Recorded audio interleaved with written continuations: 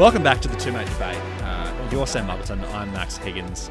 It's the second time we've run it, Sam, as you know. It is. Where you and I debate, obviously, to find the absolute correct answer to any given topic. We've got a minute and a half to convince you and the audience, or when I say you, I mean each other, and the audience, that we are the correct answer.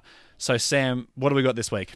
Mate, it's a hotly debated topic, and it's one that comes at a very timely manner. Yeah, we've just had Kanye West say that he wants to run for president, and on that note, we thought, gee, Willy Wonkers, when's the best era of Kanye, Max? And, 90 seconds, as you said, to convince each other. Oh, I don't think we're going to convince each other, but it's to convince you listeners that, I'm right and Max is wrong. Well, Sam, I think we can both very safely assume that the best era of Kanye is not right now. But, it's certainly not. But I'll have your timer ready in all right. 3, 2, 1, go. The best and only Yeezy era, Sam, is from when he did My Beautiful Dark Twisted Fantasy through to Yeezus. Now, that also includes Watch the Throne, but I'm going to eliminate that from this argument just because it's a collab album. But, Sam, Runaway, Power, All of the Lights, Monster, Black Skinhead, and Bound 2 are all from this era. Sam, that's like 3/4 of the hits that you're going to hear at a Kanye show. He was collabing with Jay-Z, Rihanna, Bon Iver, John Legend, Beyonce, even God on Yeezus, mate. He had the biggest hold over pop culture at the time.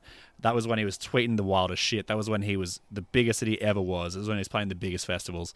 And, like, Black Skinhead is a song that they play when people score tries in the footy. You can't say that doesn't make it the biggest Kanye song of all time. And again, he also wrote Watch the Throne during that one time, which was an incredible album. Sam, I'm going to forfeit the rest of my time. Wow. You've got 30 seconds to spare. You sure you don't want to?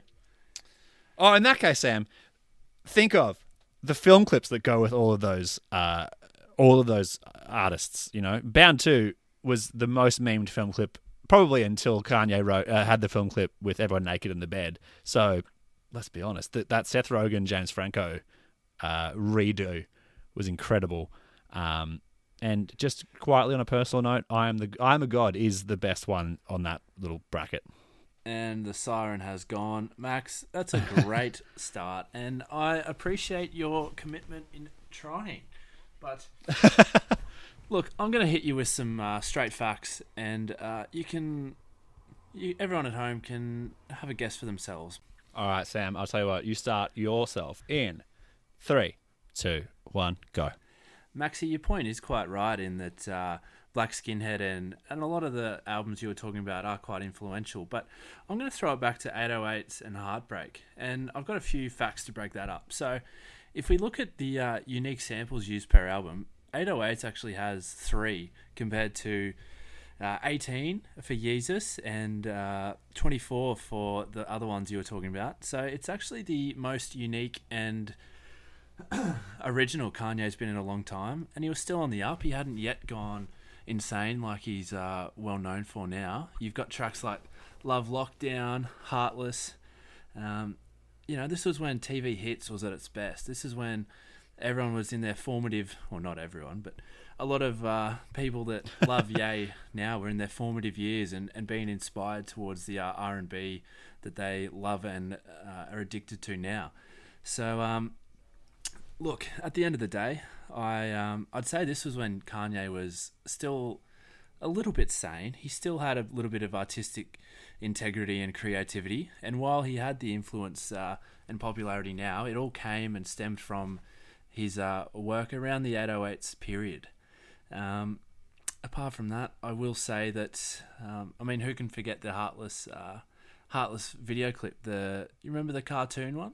It was great. But apart from that, look, I don't feel confident here with this argument. Sam, that's time, mate. That's time. That's I'm going to cut you off there, sorry. No, that's fine. You can cut me off. I was just going to say, I don't feel confident with this argument. But at the end of the day, I think true believers will notice that artists come from somewhere, and you've got to stick true to the origins when you can.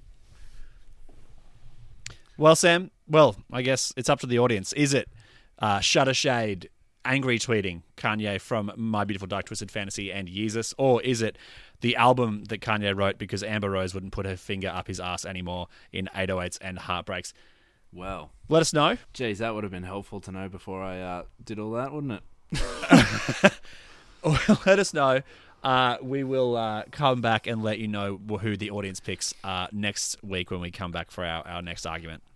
Everyone who hasn't already, follow us on Instagram because that is our main form of voting. That's where you can voice your opinions.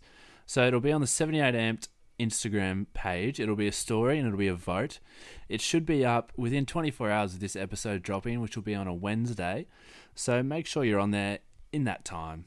Vote for us, and then I will no doubt have to do something stupid in sort of consequence of losing. Sam, I'm not going to do anything too bad to you, not on the first week, but you never know. I could have gotten it wrong. I might be the one who's eating chili or some bullshit. Wow. Anyway, Sam, thank you for joining me. It's been a good time, and let's find out how we went. Beautiful.